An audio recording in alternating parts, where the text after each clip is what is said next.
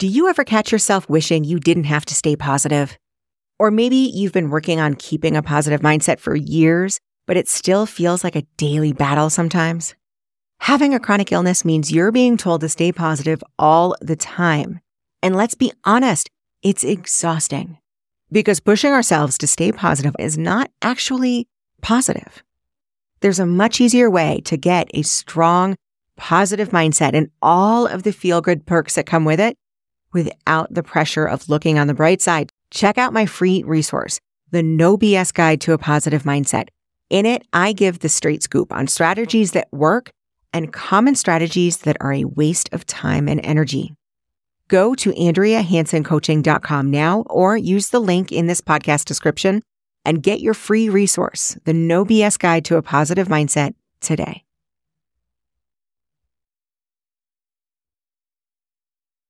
I was so excited when I heard this week's guest accepted my invitation to be on the podcast.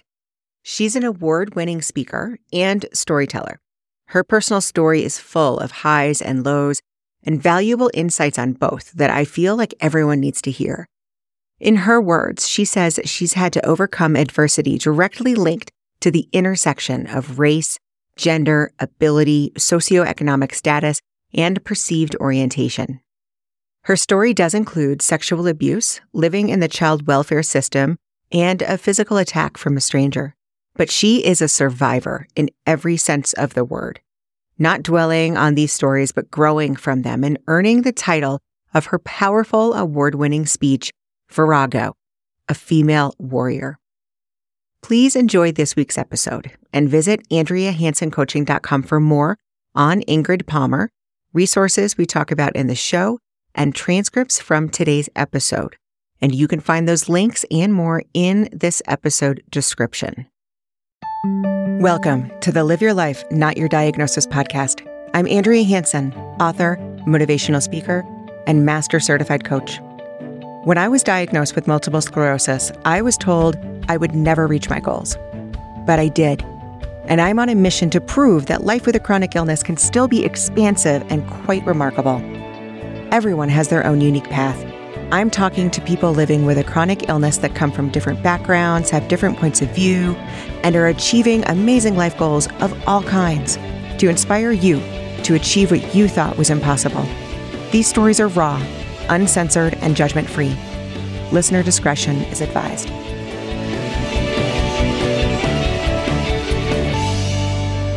Hello, I'm here with Ingrid Palmer.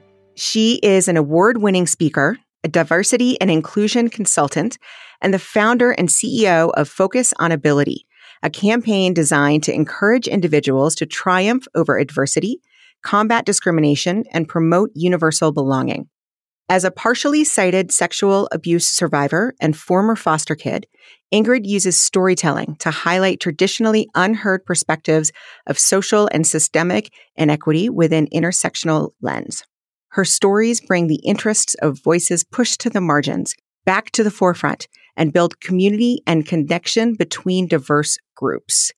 Thank you so much for joining me, Ingrid. Such a pleasure to be here.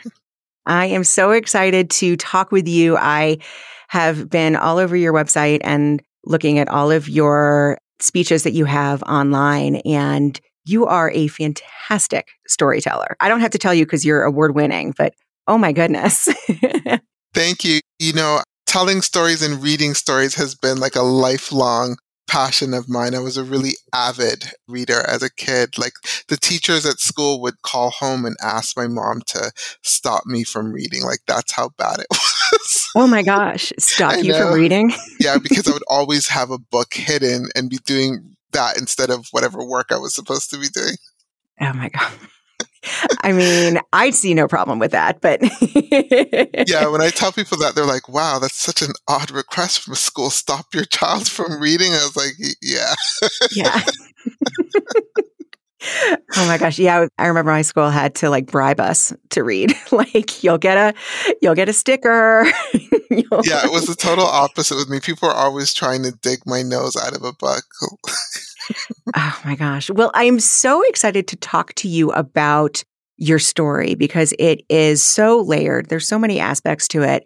But I would say that the overarching theme of your story is resilience. As you say, you've been fighting systems and barriers your entire life. And it started when you were very, very young. Yeah, so as a child, I had no idea that my vision was different from everyone else's. So I would constantly get asked, like, can you see? And I'd be like, yeah, because I could see. I just had no idea that I saw differently. And so I would walk into things a lot, really rather large things and obvious things. And even when people would open the door for me to go through, like I'd walk into the door that they opened instead of going through the doorway, or I'd walk into the wall. When I had to come indoors from outdoors, I could momentarily it wasn't like my vision went dark, but something happened to it and I wouldn't be able to see for a bit. And in dim lighting, like if you went into like the shade or something, that would be difficult for me. And, I'd be bumping my head. And finally, in grade 3, my grade 3 teacher really insisted that to my mom. He was like, no, something's going on here. And she was like, no, she said she could see. And all the other teachers said the same thing, but she said she could see. And he was the only one who was like, no, I don't care what she says. Something is off here. And so I did get glasses, but all the behavior continued. And then it was like, oh, fine. You definitely are just seeking attention. You're just trying to be a clown. And either that or you just have your head up in the clouds all the time. Pay attention to where you're going and what you're doing. And I kept trying to insist that it wasn't that at all. I couldn't explain it. But not being believed was really, really hard. And then not having an explanation was even harder because I couldn't adequately defend myself because I really literally had no explanation or answer as to why these things would happen. And people would complain to my mom that I saw your daughter on the street and she looked at me and didn't say hello. And I'd be like, but I Oh, never saw no. them.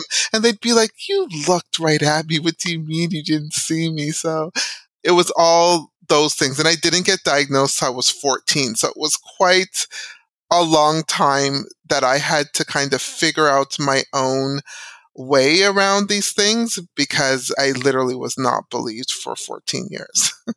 That's amazing, especially as a kid. It's like you don't know what other people see, right? A lot of times when people are born with disabilities, it's like you don't know that other people's minds aren't working this way or other people's ears aren't Yes. like this or eyes aren't like this. You have no idea. That's it exactly. And so it would always amaze me that other people could navigate the landscape so smoothly and so well. I was like, how are they doing this? And I remember sometimes I would like squeeze my eyes because I thought if I could just exercise these muscles, maybe they're weak or there's a switch I need to turn on somewhere or something. And because I just thought I wasn't using my eyes right. I didn't think that anything was wrong with my eyes. I literally thought it's you. You're just not Yeah. seeing right. Like you're not doing seeing right. Well, and when everybody else is telling you this, except for that one teacher, why wouldn't you believe them? Yeah. Yeah. And so I did have some adverse childhood experiences. I did experience childhood sexual abuse, which knowing the stats that we know now is not too surprising because many people with disabilities, unfortunately, are also, become victims of violence in a lot of ways, including sexual violence, physical violence. And so I ended up in foster care when I was 13 years old. And the same attitudes followed me. Oh, you're just pretending from foster home to foster home, and even my social worker. But eventually they took me to a specialist. And that was when I finally got that diagnosis. I was watching you talk about a mindset that you had adapted of no excuses, no choices, and how that came from actually not having a diagnosis for so long. Yeah, isn't that interesting? Because I didn't have any allowances made for me as a kid, right? I wasn't believed that I needed anything. Everything was considered to be behavioral.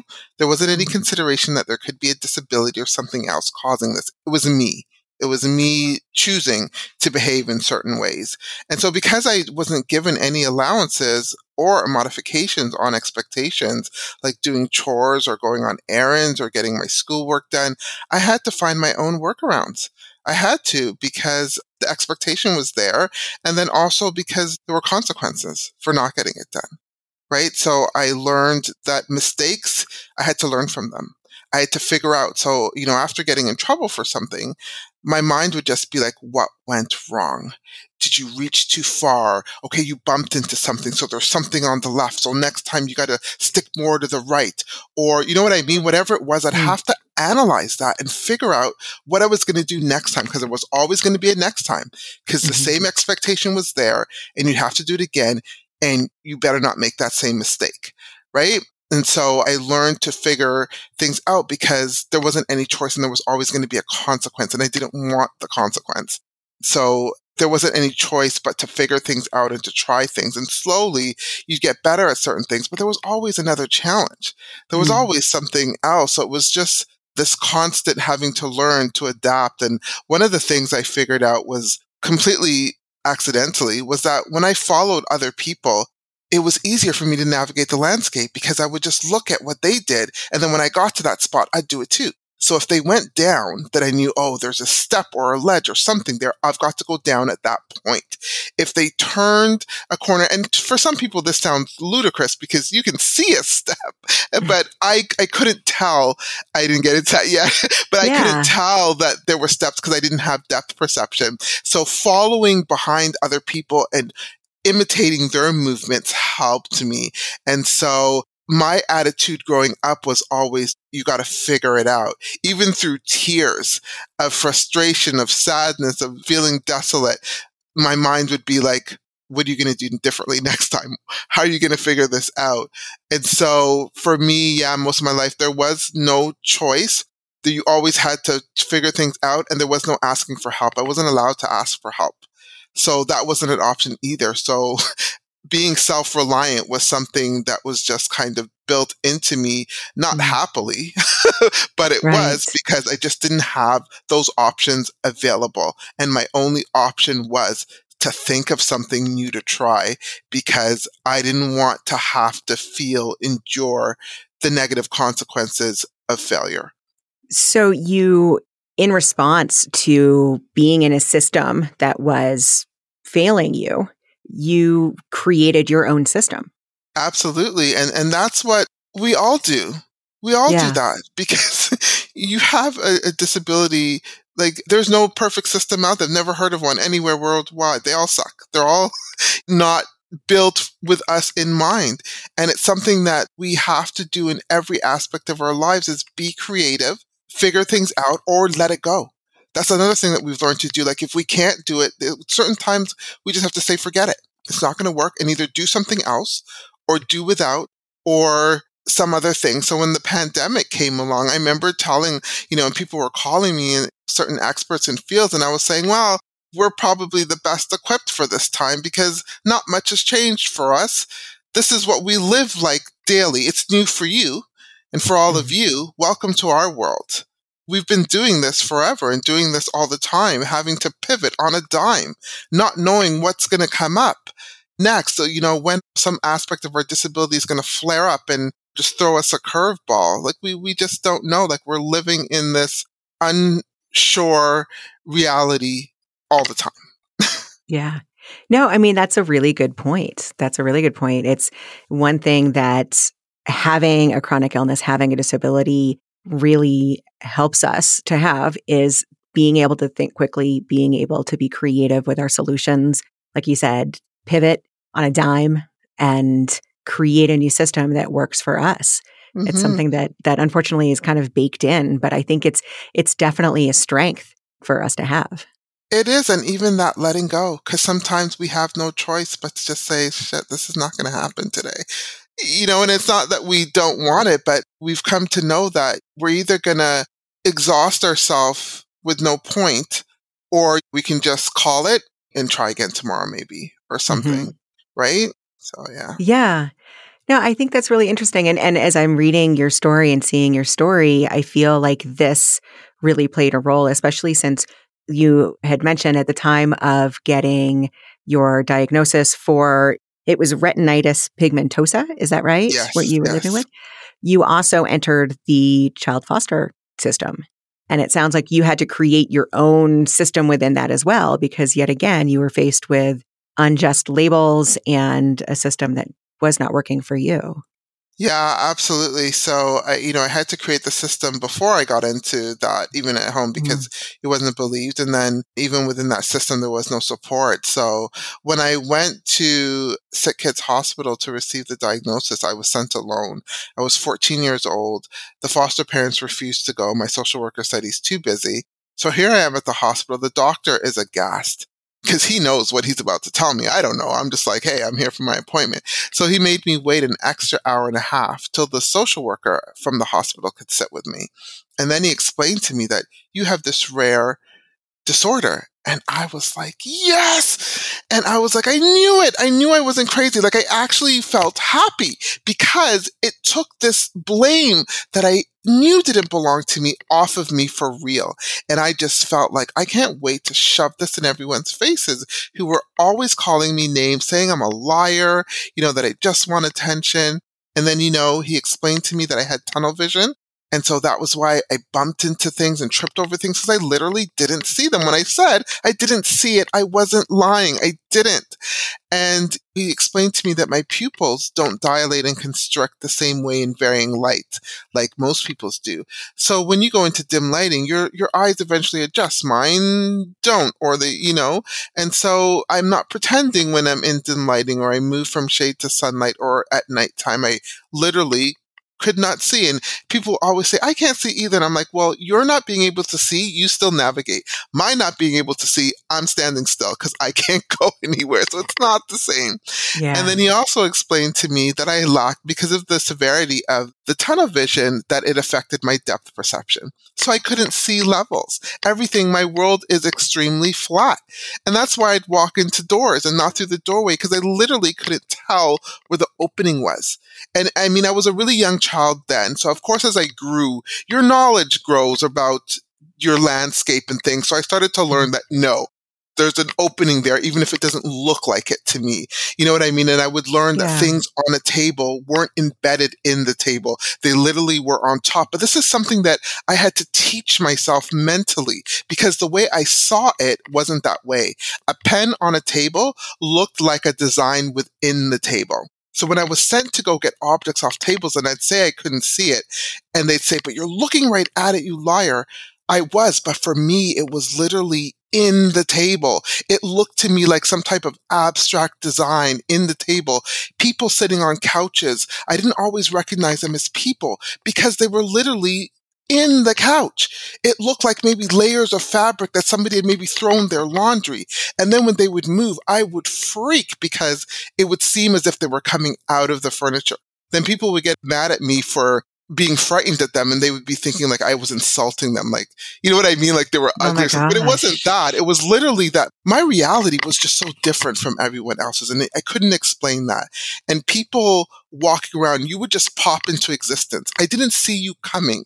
You'd just be there. And so I would be like this all the time. So, people labeled me as weird and just dumb and crazy. And I couldn't explain this. I didn't have the words at that time for what I was literally seeing and experiencing, and not even understanding that this doesn't happen to everybody. Yeah. So it was just such a really difficult period. And then you're growing, you're a kid, or you're Mm. going through adolescence and you have all those quote unquote normal stressors. And then on top of this rare disease that of course presents in these weird ways. So it was definitely, growing up was definitely really tough emotionally for me on so many levels. Being in care, surviving sexual violence, being in foster care, dealing with ableism, dealing with racism. Like it was a lot, and it was so layered and intertwined, and it really affected me socially because I just never knew what I was going to come up against. And it was all so negative.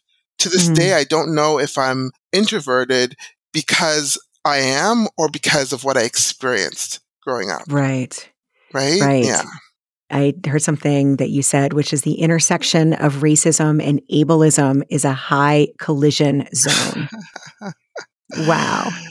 Absolutely is, because you just get a double whammy. Like did experience a lot of racism growing up, but it was also even within my community, because within my community and within a lot of communities, like society in general, disability is, you're looked on as less than, you're less valuable as a person. Nobody wants to be your friend. You're easy to throw off and dismiss, and no one's going to correct you because the adults are doing it themselves. So they're certainly not going to correct the kids from doing it. Or if they do, it's not really enforced. It's just like, oh, you shouldn't say that. But, it's not Right. that big a deal. You know what I mean? And then if you're among persons with disabilities, then you can feel racism there too. So the white kids with disabilities are going to get picked first or get the first things at something. Like, you're made to feel less than in certain ways, even if it's not verbalized. Like, there's just certain actions that happen that tell you that you're still less than.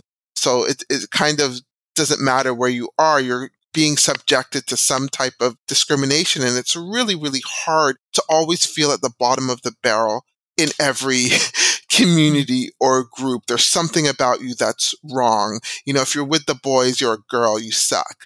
If you're, with the disability community, it could be because of your race. If you're in your own community, well, you're disabled. And then the being in foster care on top of it. Oh no, she's a foster kid. Must be bad. Must have done something wrong. Why wouldn't her family want her? That was always the first thing people thought. They never imagined that you had suffered something wrong. It was that you must be a bad kid. Why doesn't your family want you? So it was always some reason to be excluded and to be stigmatized. Really hard. Yeah, that must have been really, really hard. I saw something that you did while you were in foster care I thought was so smart. It's that you saw that the group home you were in was getting a new employee, and you said, like, oh, this is my chance. To me, it's like the perfect strategy of like, let's sit down with her and maybe help to get some of these labels off of you, explain yourself, and kind of help her help you with what you knew that you needed. I told you that I've always been this incredibly voracious reader. Like, I was seriously addicted to reading, and I really credit that with just gaining knowledge, right? Because you just learn everything in books. And so when I was in grade 8 in foster care, I was actually assessed to be at a college level. So I was a little smart cookie, but I was always being downgraded because I had a disability, right? So always undervalued and stuff. So that's my only explanation of how I came up with this, because I have no idea. But yes, there was a new staff coming, and I lived in this group home, and the staff were always trying to figure out what to do with Ingrid. They considered me to be a little smart ass. Always had something to say, because I was always pushing back. Because the things that adults would tell kids, I'd be like, that's dumb. And I'd say, I'd call them on it, and they didn't like that, because most of the kids would be quiet. You know what I mean? Or they'd take it but I would always have something to say, and I'd challenge them. And so they always had these meetings about what to do with Ingrid. And when new staff came on, or volunteers or students, they would always counsel them that what they had to do was to be hard, that everybody had to do it as a group, right? Nobody be kind and soft to Ingrid. No, what she needs is tough love, tough punishment, no allowances, blah, blah, blah, which never worked. And so this new staff was starting, and the staff who was on duty that day was running late, and she said she had to run in the shower, and she said to me, Ingrid, will you answer the door and let her in? And I said, sure. And she came, and I let her in, and I made her tea, and we sat in the office, and I don't know, it just came to me that, oh my God, I have a golden opportunity here. She hasn't been tainted yet. They haven't had the opportunity to tell her what to do, but I can. Because I used to try to tell the staff, if you want me to comply, I could actually tell you how to do it. And they would just dismiss me and say I was being impertinent and insolent. So I said to her, I said, you know what? You're going to hear so much stuff about me, and they're all bad, and they're true. But you and I could have a different relationship, that maybe I won't swear and curse at you all the time and act up and refuse to do what you tell me to do. If you just do these things. I said, one, when I'm really upset, I just need some space. I might walk off a bit, but I swear I'm not going to take off. I'm visually impaired. Like, I'm not running anywhere. Seriously. I'm just going to move off a bit, and I need time to calm down, and then you can come and talk to me. If you want me to do something, don't use the words have to or must or anything like that. When I hear those words, I'm not doing it. I'm seriously not doing it. But if you just ask me to do it nicely, I will. But people were always ordering me to do things. And I felt like compliance was what got me molested. right? So Mm. I had determined that I would no longer just simply be compliant. So that was really why I rebelled. And I was trying to explain that to them, but they wouldn't listen. So I told this new staff that. And I had no idea she was going to actually listen to me or she was just going to blow me off like everybody else did. But she did. She actually really, and I don't know why, but she really took into account what I said. And I'm positive that she was given the same rundown of what to do with Ingrid, but she chose to give my solutions a try and they worked. And because she actually did that, I trusted her. And because I trusted her, I allowed her to help me. And sometimes service providers get surprised when I said I allowed. I said, yes. Guess what? Somebody who needs your help doesn't have to actually let you help them. We can resist, we can refuse, and we do. Yeah. So when you build trust, and because she did that, I listened to advice she gave me and I learned how to advocate differently. Because of her, I learned that I didn't have to yell and scream and cuss all the time and use dirty words to staff because that's how I just wanted to defend myself. But she was able to show me that I could stand up for myself Mm. without using that language and still be strong and still take care of myself. And so that was where I started to develop the ability to advocate for myself, where I actually got what I wanted. Because before that, I never got what I wanted. All I got was grounded, in trouble, consequence, suspended from school. But after that, I started seeing, oh my God, I got what I wanted and I didn't get in trouble and I stood up for myself. So it was my language, it was my approach. But before, I couldn't hear that because I wasn't being respected or valued. And a lot of times adults think, well, I don't have to respect the kid. The kid always has to respect me first. And, Mhm. and that's not true. And especially when you're coming from trauma, it's really important to build that relationship before you decide that you're going to save somebody because somebody has to let you save them. Yeah. So yeah, that was a really pivotal time in my life. And she was a special person, Lynn Levine. Yeah. I think you're right. I think you have to let people help you. You can't help somebody who doesn't want to be helped. Yep. Yeah. And you have to build that relationship. You have to build some type of connection first. But sometimes people just expect, you need my help, I can do it. You should just let this happen. And it's like, no, No. Yeah. because people use our needs against us as well. And that's what sometimes people don't understand. Like, people take advantage of our vulnerability. There's a lot of predators out there. And even if you're not a predator, a lot of people have this attitude that we should just be grateful for any scrap they throw our way because we need it. And so we're made to feel less than because we need help. And so it's really important your approach and building that relationship and that trust with somebody that you actually genuinely want to help. And I think it goes double, triple for when you want to help a child. Absolutely. Absolutely. So is this where, in creating these systems for yourself and seeing that they work and trying them in different areas, is this where you developed a passion of like, hey, I want to do this? Or for the rest of my life? Like, is this what you went to school for when you went to college? I did not.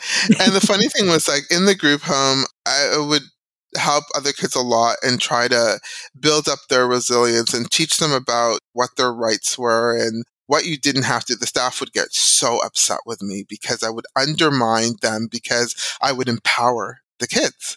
But when I went to school, I think I did so much of that in my youth and needed that so much that even though people were like, oh, you should get into social work. And I was like, hell no, I want to get away from this. I do not want to do any type of social work, any type of thing like this, which is so funny because it's exactly what I'm doing. But I resisted that for so long because I just wanted a totally different life than what I'd been experiencing. If you can understand that, like I wanted something that was totally different and exotic. I wanted to travel. I wanted to work for the United Nations. I studied 4 languages in school. Like, so I didn't want to work with anything sad, but I was destined for this life and my passion is completely in it.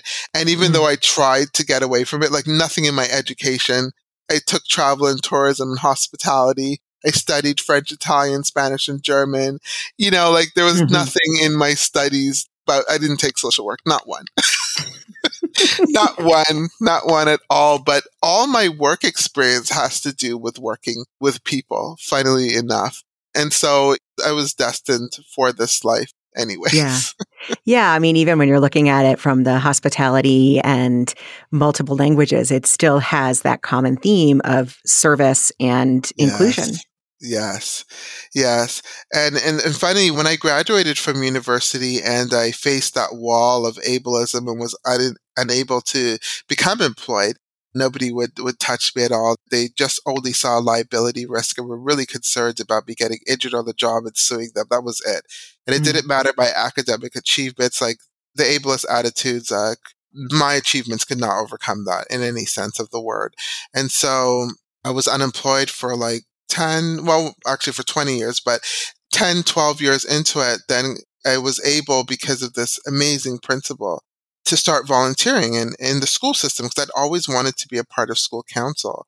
But whenever any other principal had asked me, and I would say, it's really hard for me to get to the school at night because it's dark, because I still had usable vision, but my children were young. My husband didn't have set hours, so I couldn't count on him Mm. to be home to be able to take me. And I couldn't expect my children to lead me in the dark. That was very uncomfortable. So I'd always say I can't come to school council. And the principals would just be like, oh, I'm sorry, that's so sad. And, that was it. So when this new principal asked, I just expected the same, oh, that's so sad. Oh, and they'd move on. But instead she was like, oh, I'll give you taxi chits then so that you can take a cab back and forth. And I swear, I literally said to her, what did you just say? I was shocked, literally, because nobody had ever suggested helping me at all. And I'd always wondered, I always thought, like, why can't maybe they facilitate another parent, because I couldn't ask. I just couldn't have it in me to ask somebody else to do that for me. But I thought a principal could facilitate that, but nobody ever tried to make a bridge for me, but this principal did. And because Mm. of that, I actually ended up being nominated to be school council chair. I made this really impassioned speech how it had always been my dream and the days of watching Harper Valley PTA as a kid. And so I don't know. They guess they felt like, wow, she really wants this. So they nominated me. And then when I got it, I was like, holy shit, how am I going to do this? Like, you can't even see well. But I ended up having this really small team, 2 or 3 parents who were like, oh my God, I love them to this day. They helped me, whatever I envisioned, they helped me make it real. You know what I mean? And I did face Yeah. ableism. I had other parents who were laughing at posters I put up because they were crooked, and these little insignificant, stupid things that they would mock and make fun of me of. But I kept going. I made sure that every kid in a congregated classroom, all the kids with disabilities participated in everything I did for that 2 years. And the teachers and everybody said it was the first time it ever happened. I made sure that they were involved in everything, play day. I would get messages from the teachers how, parents were crying because it was the first time that certain things had happened. And it just felt great. And it lit this fire. I felt so good. I was doing things. I was participating in serving others in the community and just doing things that were outside of me. And once that fire was lit, I couldn't stop. And I just kept volunteering in more and more and more and more stuff. And I was always dreaming of employment, but I always knew that even if I never got a paid job, that I would never stop serving because I realized that I needed it. It wasn't just about being needed. I needed it. I needed to Yeah. be doing stuff and to be a part of things that weren't just about me and not just about my family, but were about the larger community and society. So yeah, I'm deeply, deeply passionate about it. Yeah. And to that point, something that I think a lot of us can have a problem with, and it's something that you have come to, I think, through a very transformative moment, come to that realization of, I can't care what society thinks of me. I do give a damn, but I can't give a damn about what they think of me. How is it? Because I know there's a lot of people listening. How is it that you came to that, and what are some steps that other people can take? Another component of my experience that we're just going to get into now is that when I was 16, I was further diagnosed with polycystic ovary syndrome, which is a condition that has to do with hormonal imbalance, right? So the estrogen, the progesterone, and every woman, we have a little bit of testosterone. That's what gives us our libido, right? But for me, the testosterone was too high. It overpowered both the estrogen and the progesterone, so I didn't menstruate. And I also, as a side effect, developed a condition called hirsutism, which is excessive hair growth on a woman. And so I did start to grow a beard. I can grow a beard. I do. I shave. I choose to shave it. And then at that time, I was still young when this started, right? And I didn't know how to shave. I was at a group home. You didn't have family and that care to help you figure things out. So any man listening will know the horror of this. I used the same razor for like 3 or 4 days. I shaved in every single direction. Like, oh my God, my face was so inflamed. I had razor bumps, ingrown hairs, this really incredibly dark 5 o'clock shadow because I just have that skin. You know how just like, some men have a shadow, some don't, right? Mhm. And so I was a person who had a shadow. And because of the poor technique of shaving, it was even more intensified. Like you could tell that I grew a beard even though I shaved it, right? And so because I was perceived now as being trans, that just added to the layers of oppression and stigma that I faced. And the homophobia was like unreal. It was so incredibly violent. We're talking about late 80s, 90s, especially. Those were really, really hard years. Going outside at all was just hell for me. So when I got dressed every day and put my clothes on, I actually also had to prepare myself mentally. I had to put this kind of armor over myself because I never knew what I was going to face. People would call me names. They would jeer at me. They would spit at me. I was surrounded by men on many occasions threatening to beat me up. People wouldn't sit beside me. People would refuse me service or just fling things at me because they don't have to be nice about it, right? Because of what they thought Mm. of me. So this just added to the level of stuff that I faced. And I was actually physically assaulted in a very public place in the daytime. And this person decided that he was going to grab me by my private area very brutally. And he twisted and he squeezed, like it was really harsh. And I know he thought he was going to be grabbing balls and penis, right? And I know that if this happened to a guy, he wouldn't have recovered as quickly as I did. I did go to the ground. Like it Mm. was bad. It hurt a lot. And I was in a lot of pain. But I also know that a man would have still been on the ground. I got up and I was Mhm. cussing and swearing. I was really embarrassed. Nobody came to my aid. They all just stared at me blankly, like, who cares? You deserve it. You know what I mean? And it was a very pivotal moment for me. And I tell this in the speech that I have like online. I'll be honest, like it happened instantly in that moment. Now I had like 5 minutes to give this speech, so I had to cut out a lot of stuff. But so, Sure. And so honestly, there will be a link to the speech so people can go yeah. So I'll be and listen. totally honest that it did not happen exactly in that moment like that. It took time, but it Yeah. was a moment that caused me to reflect and to say that because I was desperate for social approval. I've been experienced so much exclusion all the time. I wasn't invited anywhere. I didn't have a lot of friends. I just lived vicariously through books and Mm. media on what it was like to have friends and, and hang out and go here and there and have people care about you and have this group that you could count on. I didn't have that. And so a part of me to get through my life, I had to suppress my emotions and be this wall and just press through everything, and especially because I had a child. But there was this other part of me that was so desperate for inclusion, so desperate to just be accepted.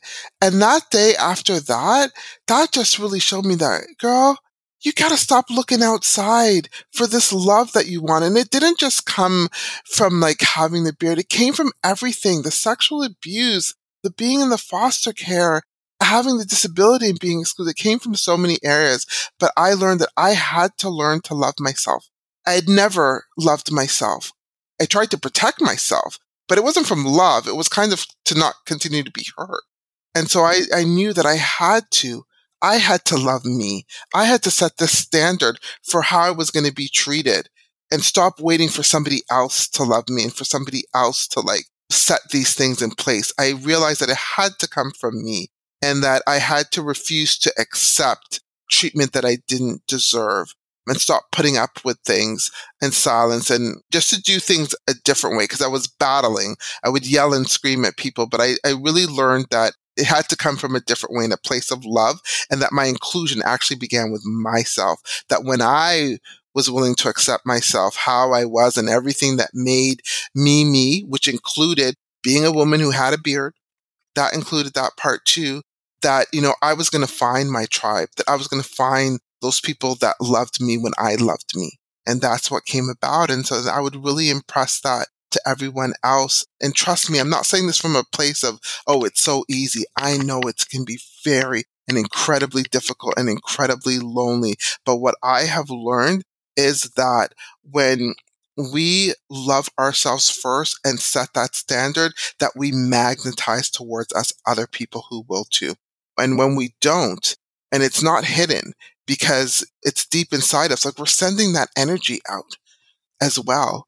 And I really believe that we attract what we're putting out as well. So I'm telling you, love yourself, give the finger to the world, and be you authentically 100%. And you will find those people who love you as you are. And those are the people that you want. And you'll accept them too. Because when we accept ourselves, we accept other people. Right? Because I used to reject people who wanted to be friends with me. Why? Because I was judging them like how I was being judged. Because I wanted to be part with the cool kids. You know what I mean? That was the dream. But no, like when you start loving and accepting yourself, you'll also love and accept others. Love yourself and give the finger to the world.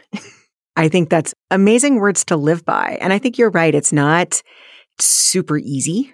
It's not that any of us are saying that it's a super easy thing to do, but sometimes it can be so necessary. And I think it's necessary, but it can also be done with love.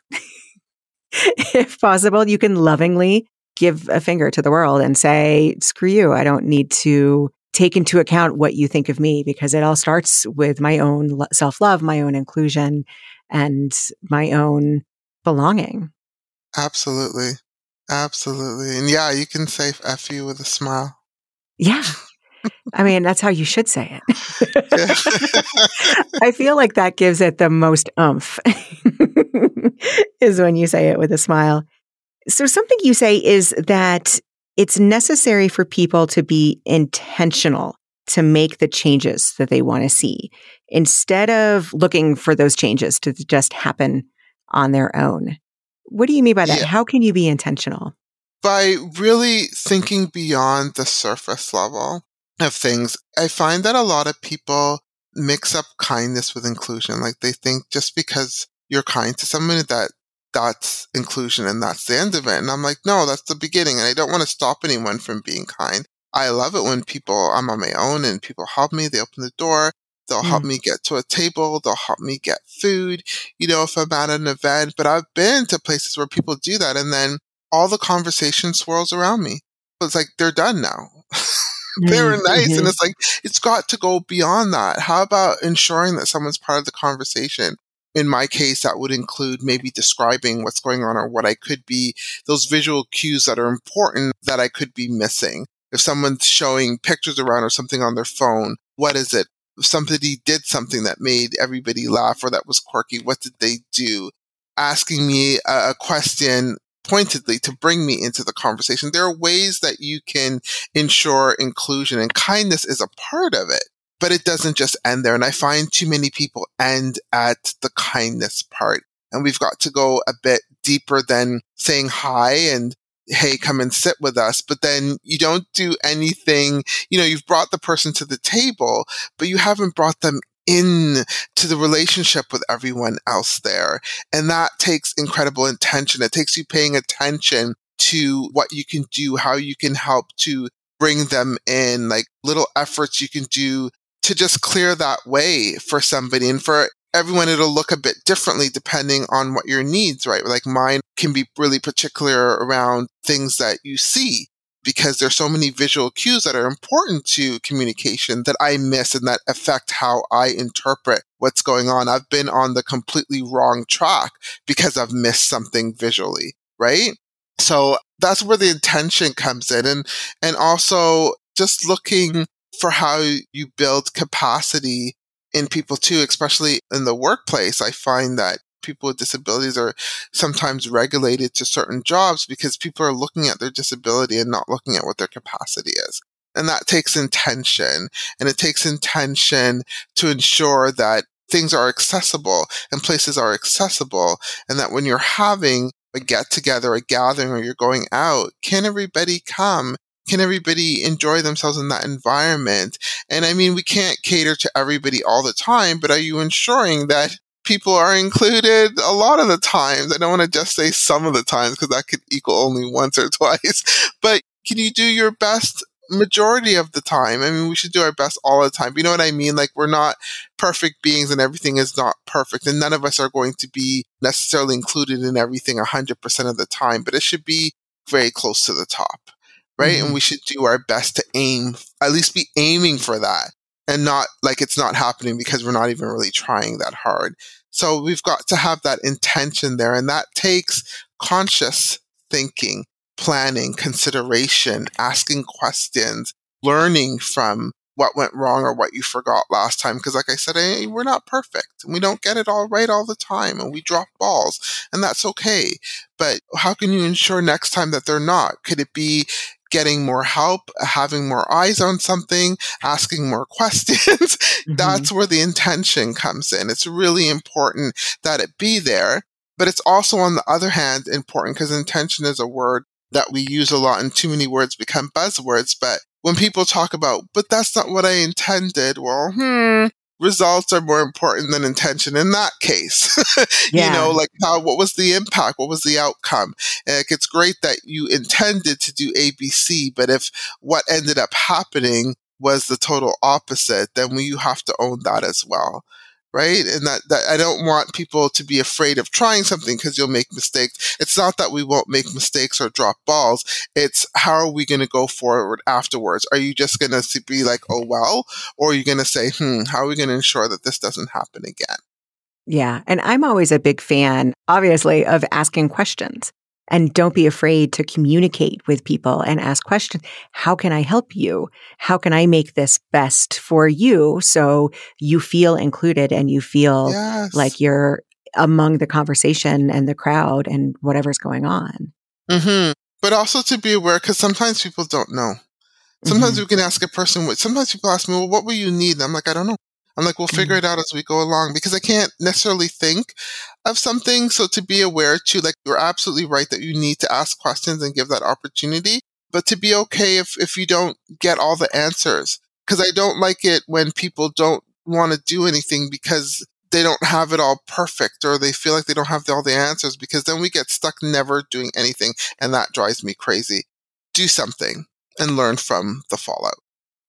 And I'm not saying be careless with that. Like, I'm not saying, because that'll come back on me again. I'm not saying be Yeah. careless, but I am saying that we have to try things and learn it. And we also have to give people that space and that love to be able to make mistakes too, right? Hmm. We don't have to jump on everybody for everything that doesn't go right and the way that my accessibility wasn't 100% met. If that's on a continuous basis, I can understand that. But when we're trying to improve, we're not going to get it right all the time either. It's important to give the feedback on what was missed, but also to give the allowance to improve and to try again. To try again. Yeah. I love that, the allowance to improve. And to me, this just sounds like a beautiful, I think connection with another human is one of our basic needs, right? As humans, I think it's a really beautiful thing. And this sounds like a great chance to connect with somebody because you're not saying, solve this for me so I can make sure everything's correct. You're saying, hey, let's do this together. Let's do a trial Yeah. and error. Let's give feedback. Let's both be okay with maybe having it not work out so much, and let's communicate and talk about how we hmm can improve next time. It's just such a beautiful way to connect with somebody. Yeah. And if it can't be me, if I don't have the energy or capacity, involve other people from the community. Do your research. There's so much available now. Look it up, read, have discussions, say, hey, I researched this and it says this and this. Do you agree with this? Like, do you think that this will work? But don't put that load on the community, for sure. For sure. But we have to work together still. I think it's a really good reminder, and I think it's giving people permission, I think, which can take a weight off just in general, giving people permission of saying like, hey, you can look at your resources, you can try things, you can figure things out on your own, you can communicate. It's an open dialogue. hmm Absolutely. It's got I to be, love and it's it. got to be ongoing. It's got to be fluid. Things change. So we've always got to be willing. And actually, we should be intentional about revisiting. Is this still working? How is it working? What could be changed, tweaked? We've got to check in on the pulse of things because things change. And what was working before can not be working so good anymore because of certain other conditions. So, Yeah. And like we talked about before, you can't be afraid to pivot. You can't be afraid to think on your feet. You can't be afraid to be creative in your solutions or finding your solutions. I think it's an interesting thing of this is how people with disabilities have grown up in navigating this world. And hey, you know what? When you're including people with disabilities, you can adapt those same things. Yeah, absolutely. Well, Ingrid, I could talk to you for hours. I think this is amazing, but I don't want to monopolize your entire night as much as I want to.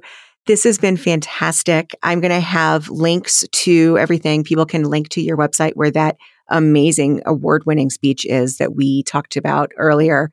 And if people want to connect with you or find you, how can they do it?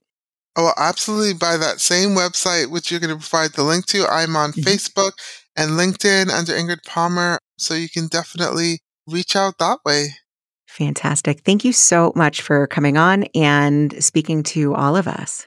Thank you for having me. It's been a great conversation. Delightful to talk to you. If you like the show, don't be shy. Please give us a 5-star rating and review. Follow us on Apple Podcast, Amazon Music, or wherever you're listening right now. To see complete show notes and resources mentioned in this episode, visit AndreaHansenCoaching.com. Thank you for joining me, and until next time, take care.